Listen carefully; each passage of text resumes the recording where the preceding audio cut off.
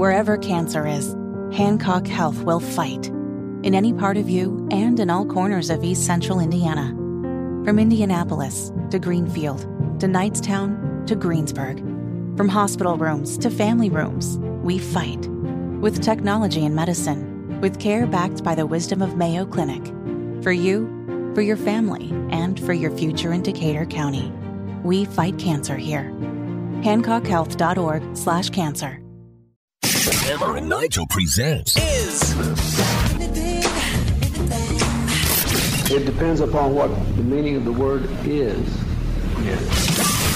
Is this anything? All right, let's rock and roll. Hey man, how do we play Is This Anything? I will run some stories by you. You break down all the information and give us a verdict. Is the story anything or not? Is this anything?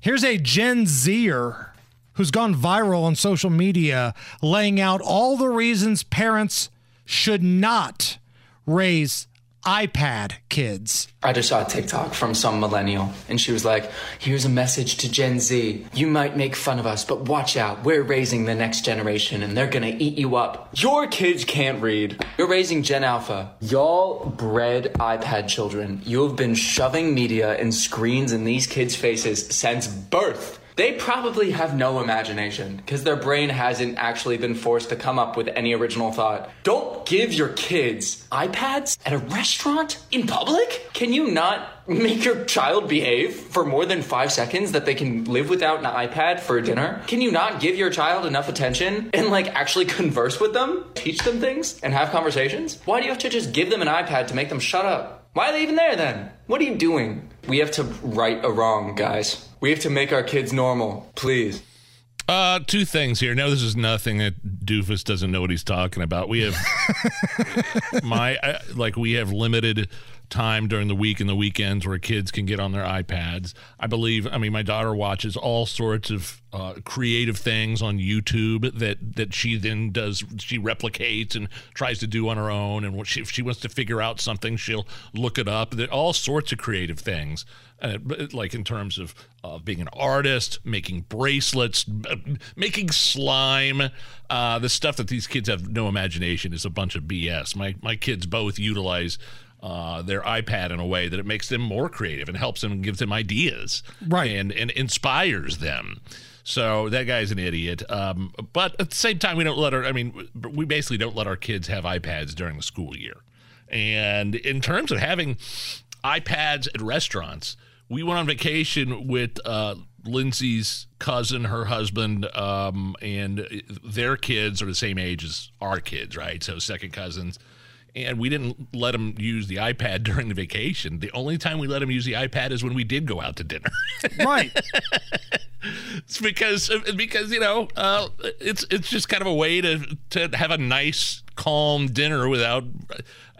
For literally most of the day during vacation, we're out on the beach. We're not looking at screens, and that's the way it is. So I don't buy into this guy. There are some parents that are just day and night, left and right, letting their kids having their nose in the iPads 24 hours a day, 7 days a week. That's not what I'm saying. And my kid used to be into Fortnite, pretty heavy, Xbox 10 or whatever, right. Xbox X, and he's kind of like, that's fallen by the wayside. So $800 down the drain there, but that's fine. He used to play that non-stop. I mean, like when I say non-stop, I mean get up in the morning without our knowledge at 4:00 and start playing with his buddies that are online. And you know what though, man? I think there's consequences that can go along with it. Like my kids have been using this stuff for a long time. They're both really smart. They're both on academic honor roll. They both do tons of physical activity. As long as you're getting good grades, you're doing physical activity, yes. You're social. I have no problem if you want to talk to your friends online or watch YouTube videos or whatever. And as for dinner, sometimes you just want the kids to shut the hell up. Sometimes. Nothing wrong with that. You just want the kids to shut the hell up. You don't feel like making dinner. That's why you're out to dinner. Yeah, I have a feeling whoever this doofus was, this idiot, doesn't have kids. By the way, speaking of dinners, do you have big plans tonight, Nige? It's a special night in the Laskowski house. Oh, man. Happy 15th anniversary to my beautiful wife, Lindsay. Boy, she's a saint. 15 years of funneling your hog. Ooh.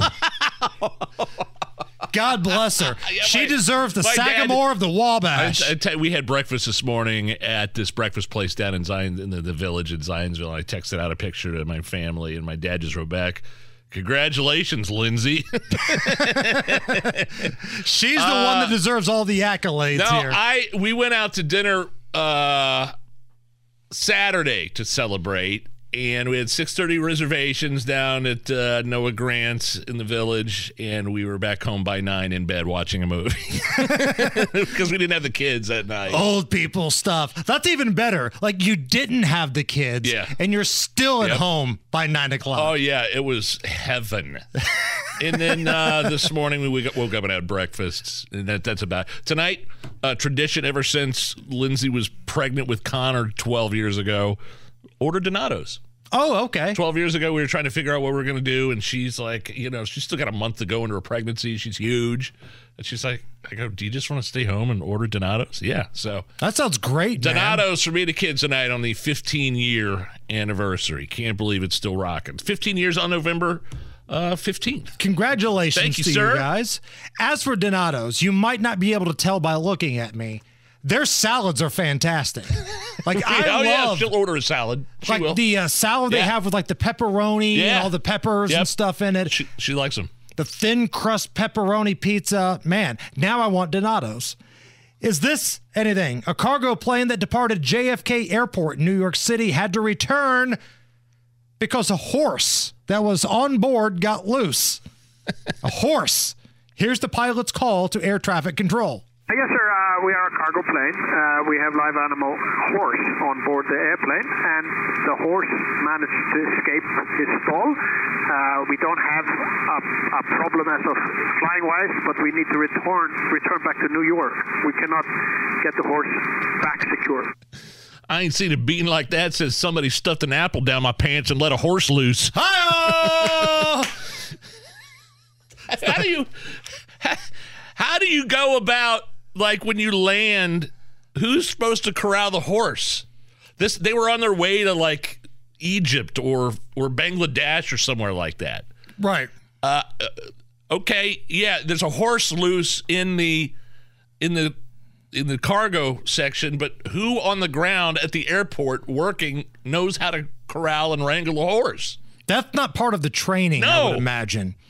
And, like, if a horse can get loose and just walk up and down the aisle, why am I the bad guy if I want to stand up without my seatbelt on? It's the Hammer and Nigel Show.